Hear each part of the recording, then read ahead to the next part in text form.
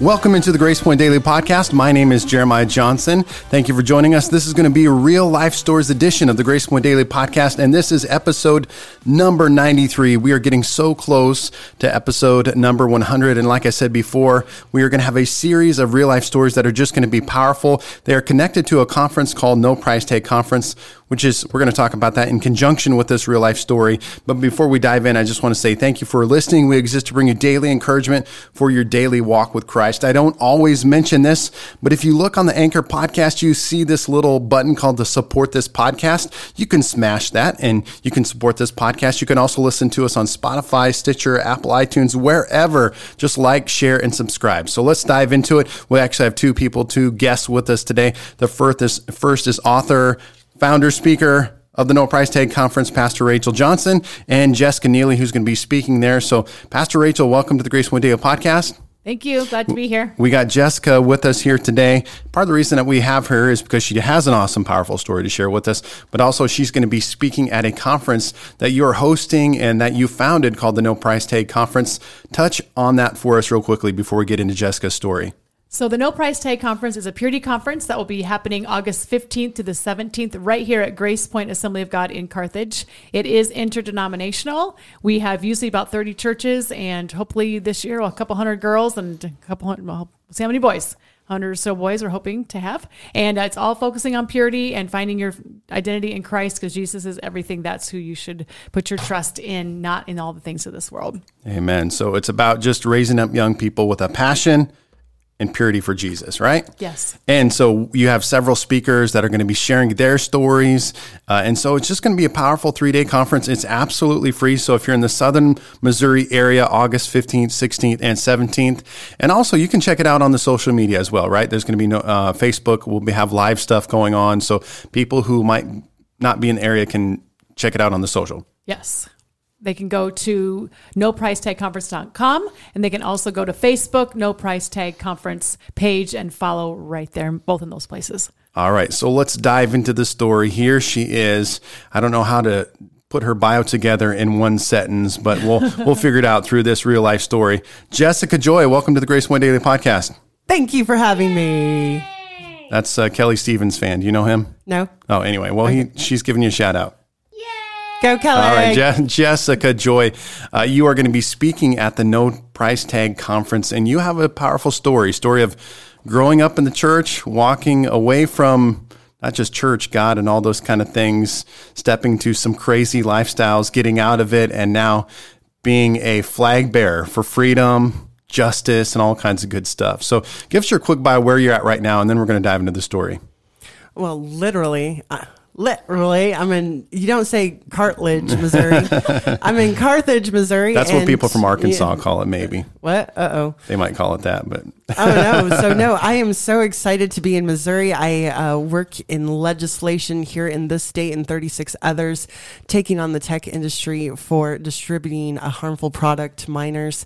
And I'm excited to be in Missouri working on this legislation and just getting the state riled up for this incredible conference that's coming in. Awesome. Well, let's talk about your story. When did you grow up? Who are you? Who is Jessica Joy? Dun, dun, dun.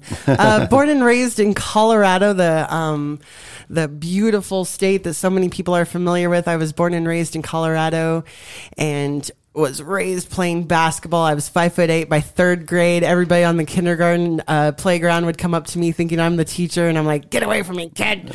So in my DNA, I was born tall. I was born never to fit in, to just fade into the background. So the DNA that God created me to be, I have latched on. I have seized the moment of what I was born to do and the call of God that's on my life that is irrevocable. You cannot run from the call of God upon your life. And if you do, I guarantee, money back guarantee, you are going to be miserable. So I was born and raised in an awesome Christian church home, did 12 years of classical piano and went to private school. I was, as you would say, beautifully sheltered, but once a year, let's go feed the homeless population. And so, I was raised right. My parents did everything that a good Christian parent is supposed to do. So when it was back in the 90s, way back in the day, it was really cool to save yourself for marriage. And being a dork by default, I latched onto that movement. I loved the movement. I loved saving myself for marriage because us dorks were like, yes, we have a movement for ourselves. Did you have a ring, the ceremony? I had the ceremony and cried, and I had the ring and everything. So I was huge into purity and True Love Waits, and did a spinoff while I was in high school of the American Cancer Society. I was always starting something. On the day that I graduated, I walked down that aisle, and Mercy Ships had just fallen through, so I had no idea what I was actually going to do after I graduated. And they read off, Jessica Neely is going to run Focus on the Family when Dr. James Dobson dies. And I had no idea that that was a self-fulfilling prophecy, that now I'm in family policy for the nation. So I from there, I went to this little program called Master's Commission at Seminary on Steroids, and then full-time ministry at the age of 19 in Northeast Denver. Then onto a church plant in Estes Park, Colorado, and once again, love talking about purity. And instead of so much having a relationship with God, I think I had a relationship with purity. I didn't, I sought out miracles, signs, and wonders, and more fasting, more praying, more doing, and everything was works, more works and works. And when tragedy struck my life at the age of 23, I didn't know how to handle that. So at the age of 23, I was randomly and violently raped on Easter Sunday of all Sundays. Wow. And I went down the checklist that many girls go down. I was like, I wasn't wearing a short skirt. I wasn't talking to any boys. I'm not flirting with anybody. I'm fat. Fat people don't get raped. What am I doing getting raped? And girls in ministry can't be raped. And I did not know anything about sexually based trauma, PTSD. My hair started falling out. I was urinating all over myself. I resigned my credentials with my denomination immediately because, once again, raped girls can't be in ministry. You did something wrong. Spiraled from there into the porn industry. In 2013, I was looking at 30 years in federal prison for sex trafficking. I went to the nation's top faith-based sex trafficking recovery with a 95% success rate of girls never returning back to a life of exploitation. Then went on the road as a sex trafficking speaker, where I'm connected back up with Miss Rachel Johnson and started talking to young ladies about being Insta famous and social media, and don't fall for the lie. All my friends are dead. I couldn't survive female liberation. And in at the end of 2016, I left full-time speaking for full-time legislation, not knowing anything about what I was doing. And now 36 states are proactively on the way of protecting kids from sexually based content, which is being distributed to minors on a daily basis. Wow. So you just unloaded on us there, like the whole thing in just a couple minutes. I think, someone who's probably a Christian who would listen to this or just hear that initial story is going to be like, how does that happen? Like, how do you go from loving Jesus to porn to not just like watching porn or being active in porn and those kind of things? But let's dial it all the way back for just a second, kind of going up into your childhood. You talked about being in a Christian home, in a positive Christian home. But yeah, there was an interesting dynamic for you, as you were not just a Christian kid, but you were a pastor's kid. What was that? Do you have good or bad experiences from that? I know that being a pastor, I hear different stories or kids walking through that journey of life. I've never had to do that. I got saved as a senior in high school, so didn't have a pastor as a dad or anything like that. What was that like for you as a Christian kid, not only a Christian kid, but a Christian pastor's kid? That is an incredibly awesome question that I could fill in the blanks with now that I've gone through recovery, because I thought everything went back to, well, me at 23. Can we just start there at that one trauma? And I don't know if anyone listening knows anything about recovery, but they do crawl back into those mommy and daddy roots. And I was like, no. I came from a perfect family. We don't need to touch on that because they did everything right. These were my choices. Don't worry about my parents. They're good to go. Well, that was, as anyone in recovery and counseling knows, that we had to go back to my perception of the God of my understanding of my childhood was, well, daddy does, therefore he is loved. And so if I do, then I am loved. See, Dad gets love because he serves people. And if I serve people, I will get love. So, and then I'll also get haters, but I shouldn't focus on those because Daddy always has haters and I'm going to have haters too. Mm-hmm. So I thought that, and I'm sure that my father had his secret time with God at the office. And my mom had her devotion time in the morning before we got out of bed. So I knew that, and then before we got on the school bus, we had devotions. But there was not like, let's sit and listen to God. What do you feel like God is saying to you right now? Let's learn to, and just sit for like 5 minutes. Let's learn to even sit for 1 minute. So the God of my understanding at that time and going on into my teen years was, if I do, then God will love me. And it was the Martha that brought me to my knees when I was in recovery.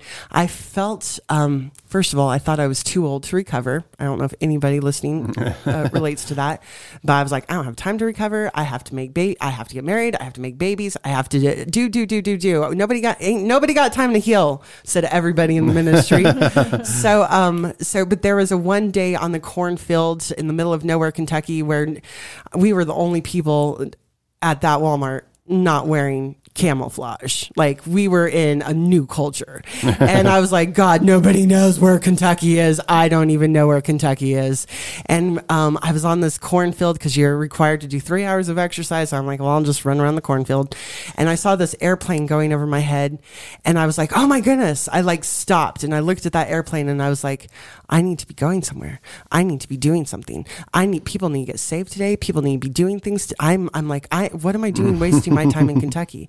And God, at that moment, very important part of my life, of my recovery story. I love this part. This is in rehab. This is in sex trafficking recovery, rehabilitation. The first 4 months are on trauma-based recovery, then job readiness, and then you transition back into reality.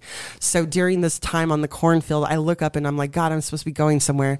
And God is like, I need you exactly where you are right now.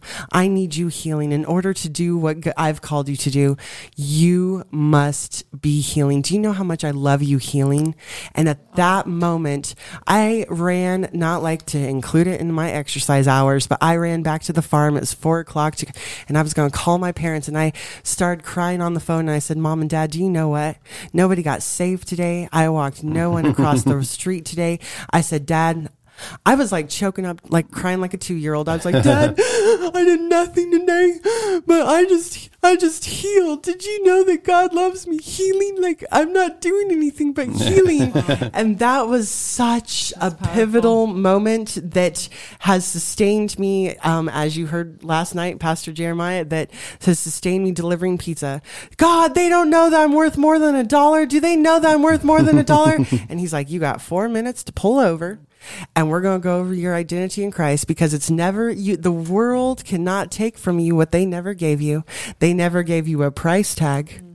They never gave you those shoes from the Dollar Tree to Versace. The world cannot take from you what they never gave from you. And so that was definitely a pivotal moment of my healing. And to go back to your question of what was my perception of God being raised in a preacher's home, was, even though it was mirrored to me, and I don't know because I'm not a parent, you never know what your kid's going to grasp onto. Yeah, right. But I grasped onto, with my parents doing, they are loved. Therefore, do, and you are loved. But I found that in the resting, in the healing, in the being, God still was Jesus real to you as a kid, as a teenager? Was Jesus real, or was it religion, or was it works religion? This is interesting. I don't know the demographic of which you reach out to, but I was spirit filled at the age of 3rd grade. Okay. And being spirit filled, I immediately started having dreams. I had a dream that Princess Diana died before she died, and I told my mom, Princess Diana dies in a tunnel. And then there was other things taken on in the church, and I was like, Mom and Dad, this is going on. I saw this in a dream. And so my parents were like, oh, Houston, this woman is so full of God. So but as you can see how the enemy perverts things and adulterates things, is that I took that, the miracle signs and wonders as like, okay, God does talk to me, but I was chasing those moments and not. Yeah. And then when I went into ministry, I was chasing the word for the people and not the word for myself. That's good. Yep. Fell down that Yeah. trap. So it sounds like a lot of via from your, and I understand this being a pastor, the works portion, the position that you're in, that you're doing, and constantly giving of yourself. And I even joked with my church on Sunday. I went to a service on Sunday night because we didn't have Sunday night service. And I joked with them that morning. I said, I got to go to another church because y'all aren't feeding me. I just don't feel fed right now. But I mean, it is hard for a pastor because you are giving, doing. And sometimes you forget to hit the pause button and just be fed, just be in God's presence.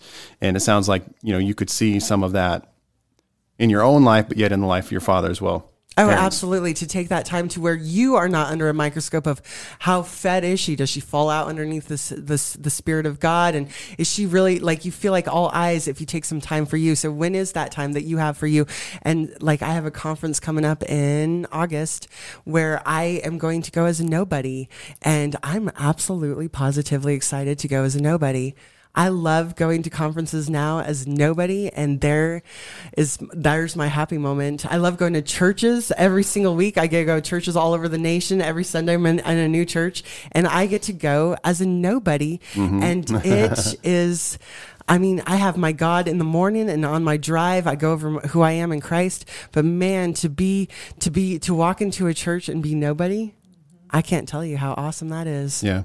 So you as a kid, your struggle, and what I was trying to get at, because it seems like there's always like an inner struggle or something that we're wrestling with, even from a young age. So you didn't have the experience like some kids in Christianity, like God was never real. I didn't really encounter him. Oh yeah. You had all that stuff. So Jesus was real to you. But you did kind of bring up this struggle of the mini shack struggle, I might call it, where you're tall and big and right. You're like the white girl mini shack, right? You kind of referencing the fingers never talk to the eyes. So I was always how on was the that bench. then growing up in terms of, obviously No Prize Tag Conference, we're going to be ministering to teenage girls and stuff like that. Was that the struggle for you as a teenager? Was that hard? Absolutely. My mom was always on a diet, so I felt like maybe I need to be on a diet. And then I was back in the 80s, heaven forbid body positivity exists back then, but they would weigh you in front of your class. And so I'm 5'8", they weighed me at 120, and I'm like, everybody else is 50 pounds. And I'm like, yeah, they're going 120. Yeah. And I'm like, kilograms, folks, kilograms. They're like, we're in the European system over here. And so I struggled with being bigger and taller.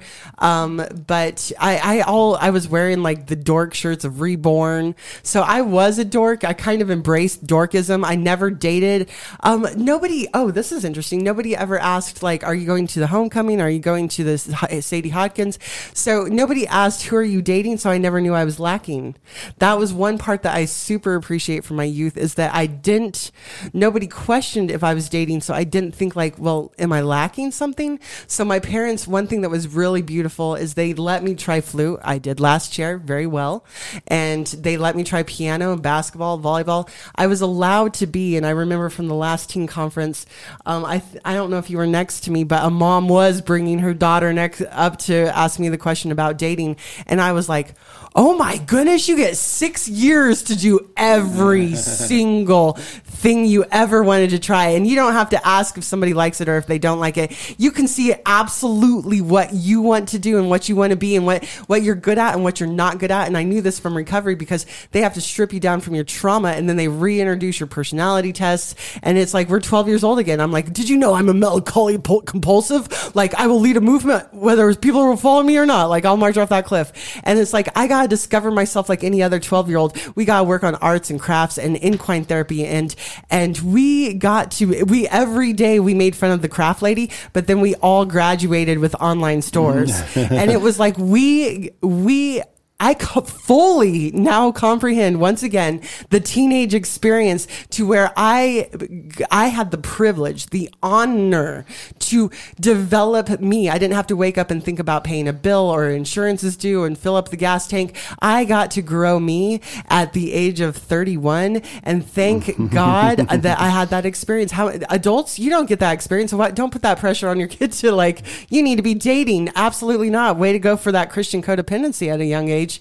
So I enjoy since I got to relive my teenage years, so to speak, at the age of 31, I am so honored to talk to teenagers because I can relate. Like, I just got to go through what you did, and I was protected, and I didn't ask, do I get a date this week? Do I get a date this week? Do I get to drive the car this week? Do I get to drive the car this week? I got to be me, discover me, my personality, and focus on my strengths and not my weaknesses. We form my job readiness plan over my strengths and not my weaknesses, and be good and do that one thing, this one thing I do, and knowing who you are in the body of Christ, and knowing and then you discover who other people are in the body of Christ, and their gifting's different than you, and just appreciating people for where they are and what they're going through in their journey. So I love the fact I get to be a part of a teen conference. Yeah. So in high school, you don't smoke weed, you don't have sex, you don't have boyfriends, you don't nerd it out.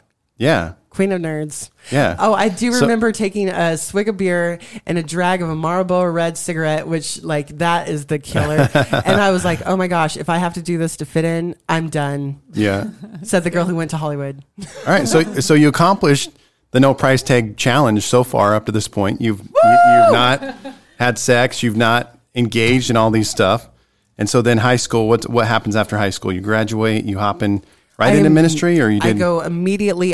That summer I work at this little place called Camp Cedar Edge.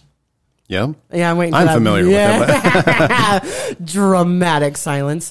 I worked at Camp Cedar Edge and then went straight into a little program called Master's Commission in Denver that was at Power Invasion Ministries. And so I was a Christian before the internet really took off. And so we had one book of Tommy Tenney. And that one book, everybody passes. Yes. Yeah, okay. Everybody passes around the one book. And we had one Strong's Concordance. And so now going through the Christian experience for the second time, there's so much on YouTube, and I'm like, Mom and Dad, did you know this is on YouTube? And oh my goodness, like I'm not used to Bible apps, and the latest thing is like instead of the red print, it's like the blue, right? The Blue Letter Bible. Yeah, the Blue Letter Bible, and I just found that out like 2 weeks ago. So if anybody hangs around me, they're gonna be like, I really am hanging out with a new Christian. I am totally a new Christian. That's how we should all be, and we should all stay like that. Because I love the Blue Letter Bible too, and all these fun things that you discover. You're like, hey, it never ends. It's always fun. Hey. It's fun learning in Christ. Yes, that's cool. All right. Well, here's where I'm going because I'm the host. The Grace Point Daily podcast. Point it. So here's what I'm getting at is that you haven't done anything bad, and what I feel like, what I want to caution us as Jesus followers is sometimes we can be tracking great. Right? We're living the life. We're doing the stuff. We're checking all the boxes. Life is good. And I'm never going to fall. I'm never going to, right. I'll never spiral into, 18-year-old Jessica, right? If we could time warp like, Marvel, multiverse, et cetera, all that kind of stuff. If you're 16-year-old Jessica, 18-year-old Jessica, you could time warp back to that, and you met her and you're like, 16-year-old Jessica, you're going to be a prostitute someday. You would have never have guessed that. Not at all. Right? Not at all. I think that with the conference, the word that just came to my mind is adulting. That I think that we can be raised in church, but I wasn't prepared to spiritually go adulting. And adulting is where your parents don't bail you out.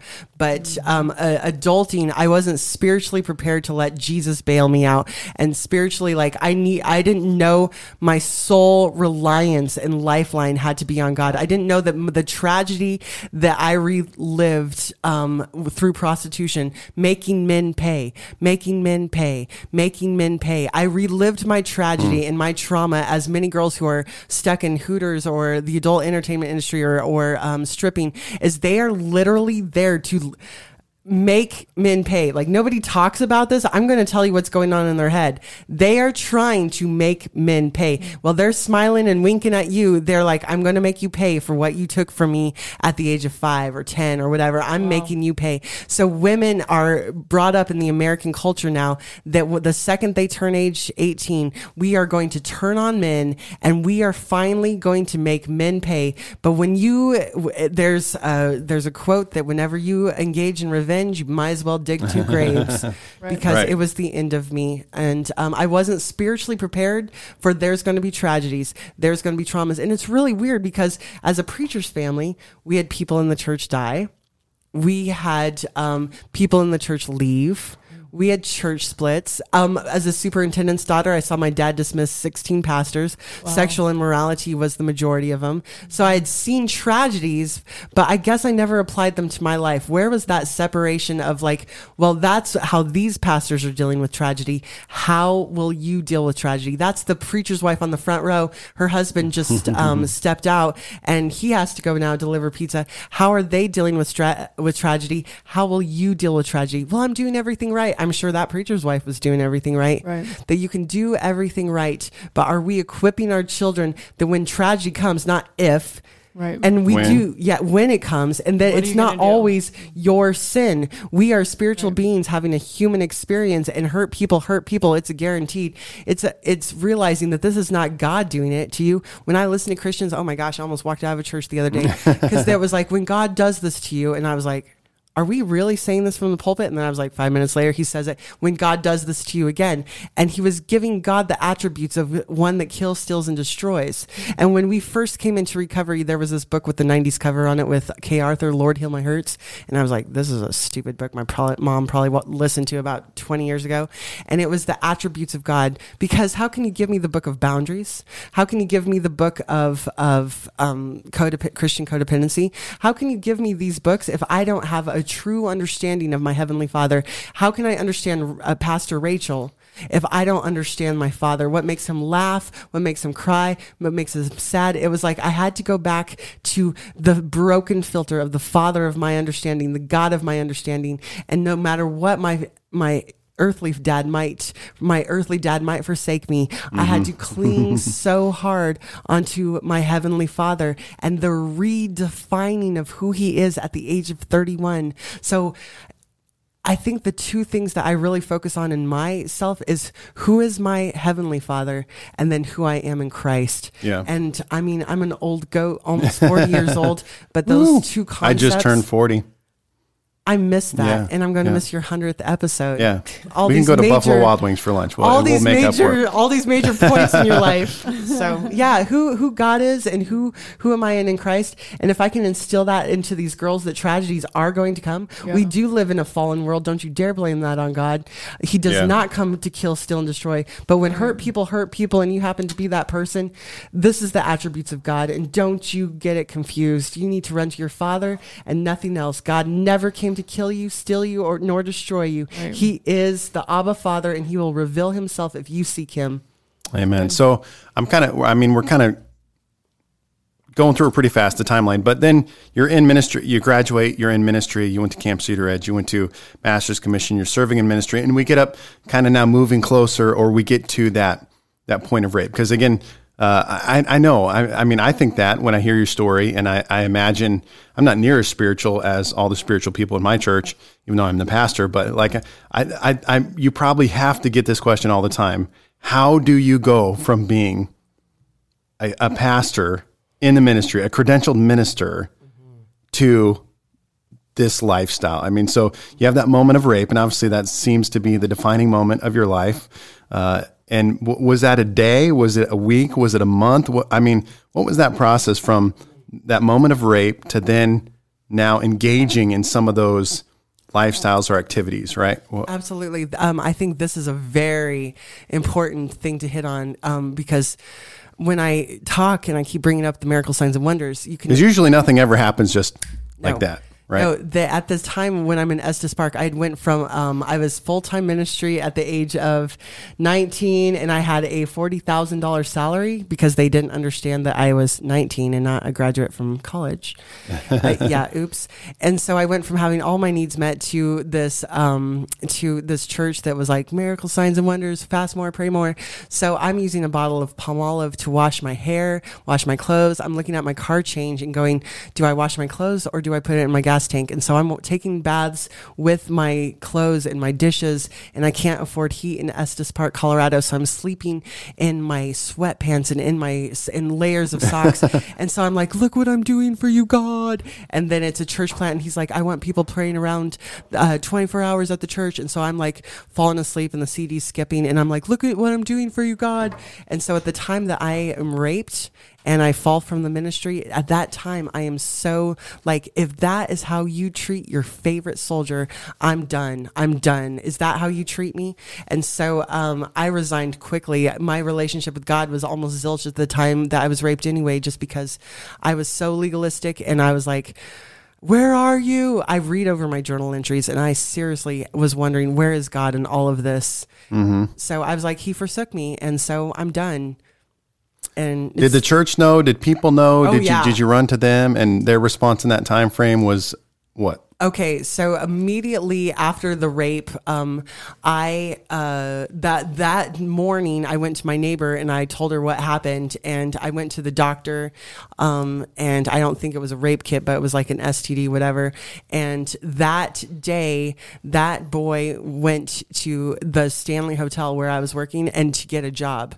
And I went into HR and I was like, if he gets a job here, I quit. I have no idea what to do. And so somebody's saying, you need to get a restraining order. So I went to the church, my youth group leader, and I was like, can I stay at your house tonight? And the youth kids are there, and I'm like, I don't know what to say. I brought this on myself. Fat girls don't get raped. I wasn't wearing a short skirt. What do you tell your teenagers right. when you're going through that? And so, I told my dad, and my dad came and they got me out of Estes Park and put me into one session of counseling.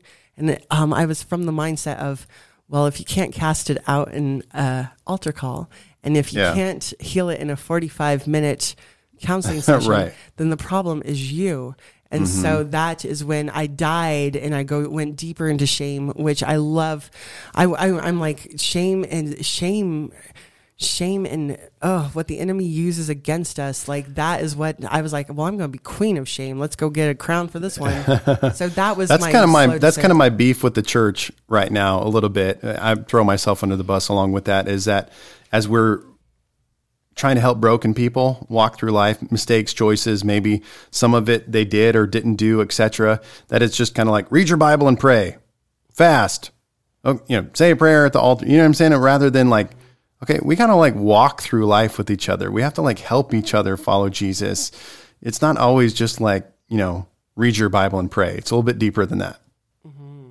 Yes. So no, that was the greatest.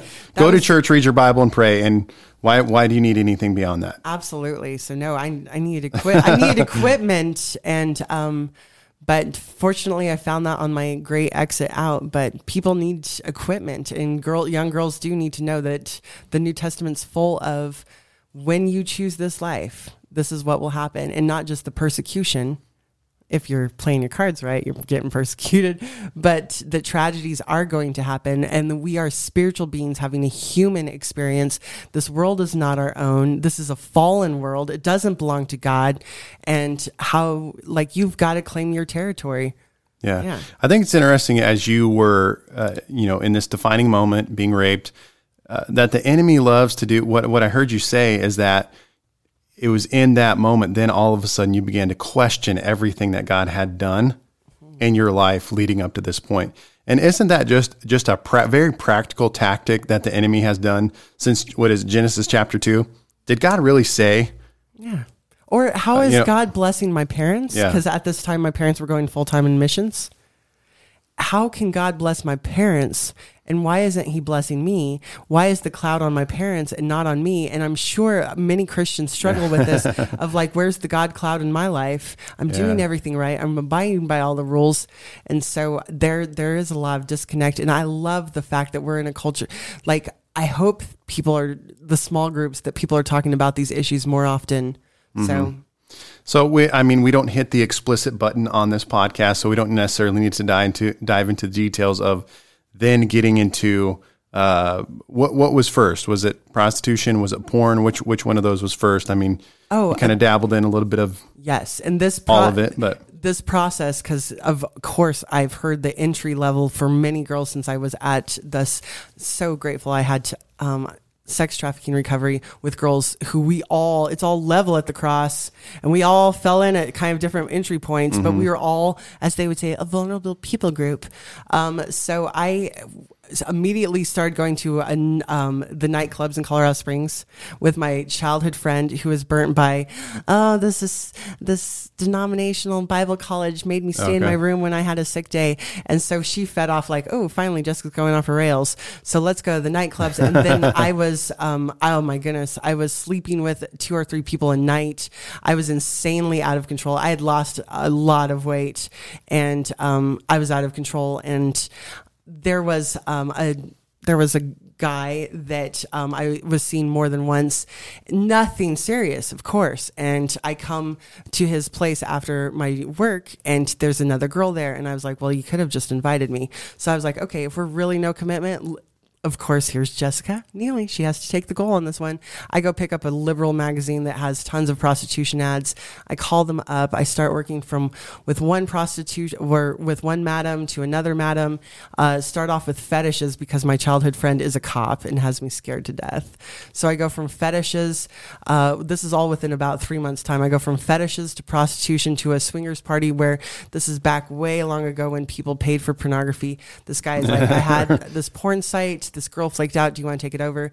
And so I started producing pornography immediately. And that was a whole nother, producing pornography was a whole nother level. Started traveling the U.S. as an amateur, and then went into the Hollywood pornography industry in 2008, right after the stock market crashed. Wow. So I'm sure the nice, cute little Christian question here is, where's Jesus at? How could you be doing this? Did you feel convicted, or, where was Jesus in the midst of all of that? Did you have conviction?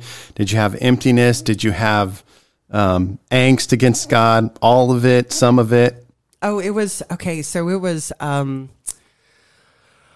definitely thought that God hated me, and why? Why is he angry at me? And I didn't remember the name of my rapist. I didn't remember. Issue wasn't that you didn't want God, just to clarify. Not that you didn't want God. You thought he's angry. He didn't want you. Yeah, that he's kicked me off his team, so I'm going to go be the major player for the other team. And so, which I hear now from people with church hurt, and I was like, ain't nobody got time for that, folks. I'm like, buckle up, let's go. But no, I felt like God had totally forsaken me, and the cloud was off of me. He was blessing everybody else, but it quickly spun out to make men pay. And I just remember the phone going across the table, and I was like crying on the table, like, when have they paid enough? They're calling for tomorrow. The phone will never stop ringing. When have men paid enough? And then it was constantly like, make men pay. And that was what motivated me, is that I wasn't addicted to, I know there's a documentary out me, and they edited it to say that I was into drugs and alcohol. No, I prided myself on no drugs. I tried them just for a couple of times, and I was like, out. But my drug of choice was money. And what was crazy is that I knew the money was cursed. Everything I invested my money into, it would crash. So my money and my drug of choice was money, and everything I touched turned to dust, and I knew it. So, but that was my view of God. Not so much, God, where are you? But why'd you kick me off your team? Okay, I get it. But when I ran a porn site, I saw the busiest day of the week, Sunday. Okay. Wow. And then whenever I put myself out there as the porn, the pastor porn girl, then I attracted all the hurt church people. And then when I was in Hollywood, I had a PR publicist, and he marketed me as the porn preacher.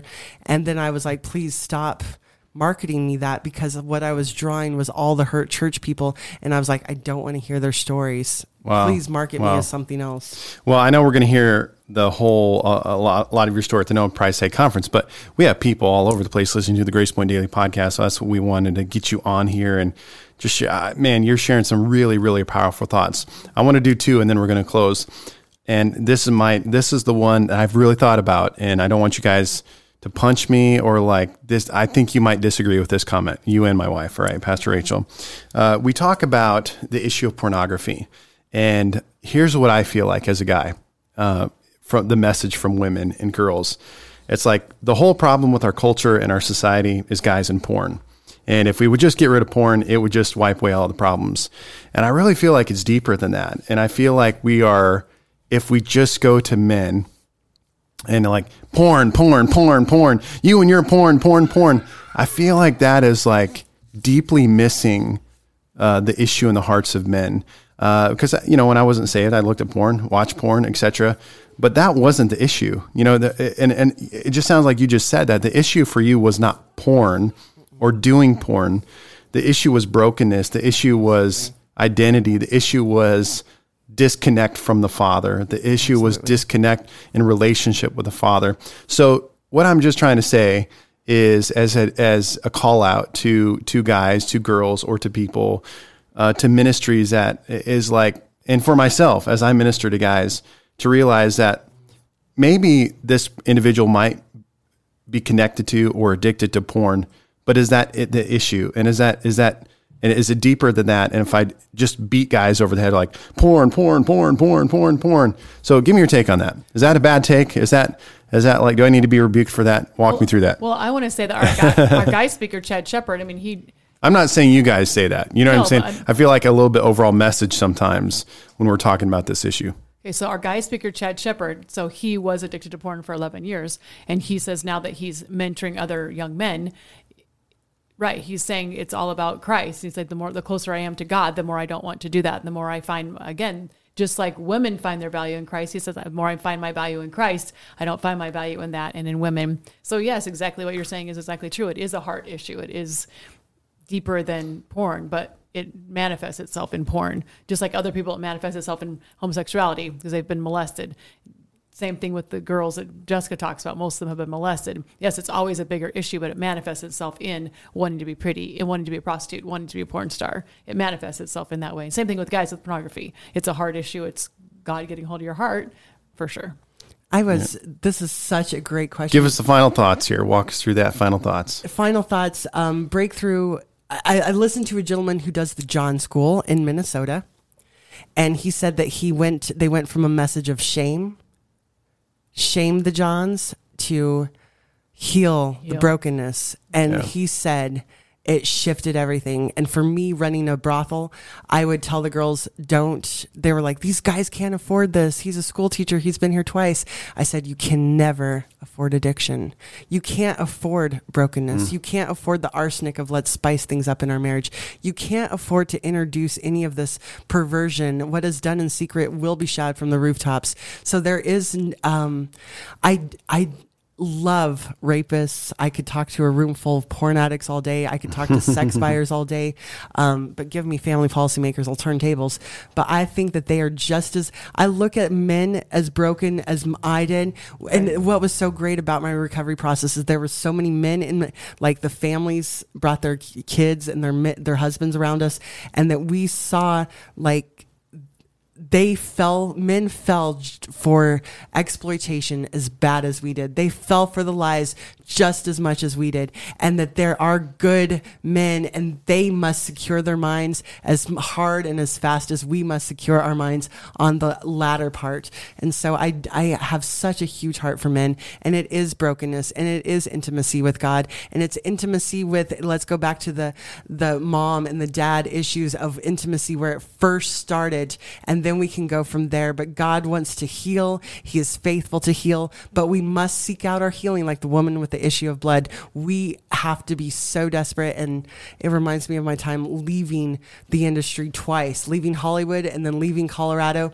There was a desperation that this is not right. I don't want this. And I was repulsed by the sickness that made me sick, that I wanted God like my next breath. And that is what it takes to recover. Yep. Yeah. Great words. Final thoughts, Pastor H, before we wrap it up. I'm excited for Jessica to be here, and I just appreciate you sharing your heart today. This has been amazing podcast, and I hope that people did get to hang with us and listen to the whole thing and just appreciate your heart. And I'm excited for her to be at the conference and how many girls we're going to be able, and boys, are going to be able to minister. So please check it out, nopricetagconference.com. We're looking forward to having you there as our special guest, as well as Jessica. Powerful story. Thank you for joining us. We will talk to you next time.